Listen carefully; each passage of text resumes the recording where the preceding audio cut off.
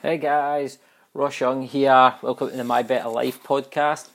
Today we're going to start a wee series of new information posts, guys, that are going to help you get in the best shape of your life, that help you finally get the results you want. So what we're going to do today, guys, is just start from one of the most important things, and that's getting your tracking right. So how are you going to track your results?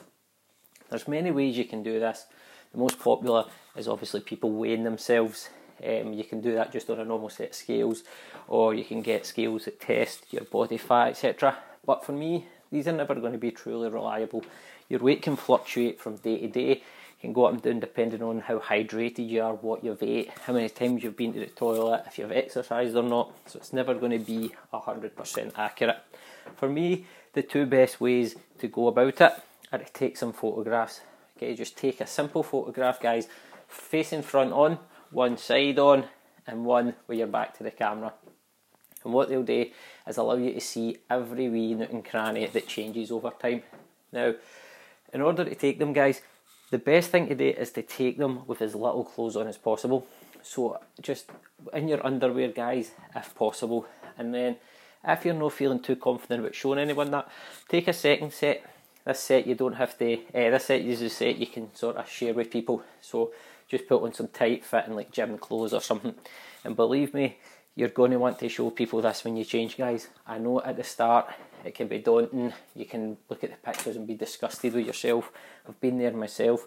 But once you actually start making changes, once you start seeing progress, you're going to want to show people these photographs. Alright, so it's really important that you take them.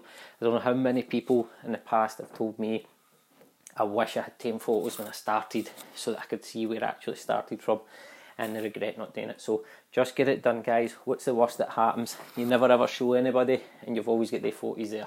Alright, and the second thing you can do is to take measurements. Get a tape measure and take a measurement of all the places that you want to see change. So you can literally take a measurement from any place at all. Around your neck, your arms, chest, your waist, your bum, your legs, whatever it is you want to lose fat from, then that's the measurements that you want to take. Okay, guys, so photographs and measurements are two things that I would highly recommend you do, because they're not going to fluctuate as much as what your scales will likely do. Now, there might be days where you're a wee bit bloated, so your measurements might be up a wee bit, the photos might not look as flattering, but overall you're going to see all these little tiny changes that you might not see just jump on the scales. So that would be my advice, guys, before you start on your journey to a better life, is to get the measurements done, get your photographs done, so that you can check them long term. Okay, guys, I'll see you later on.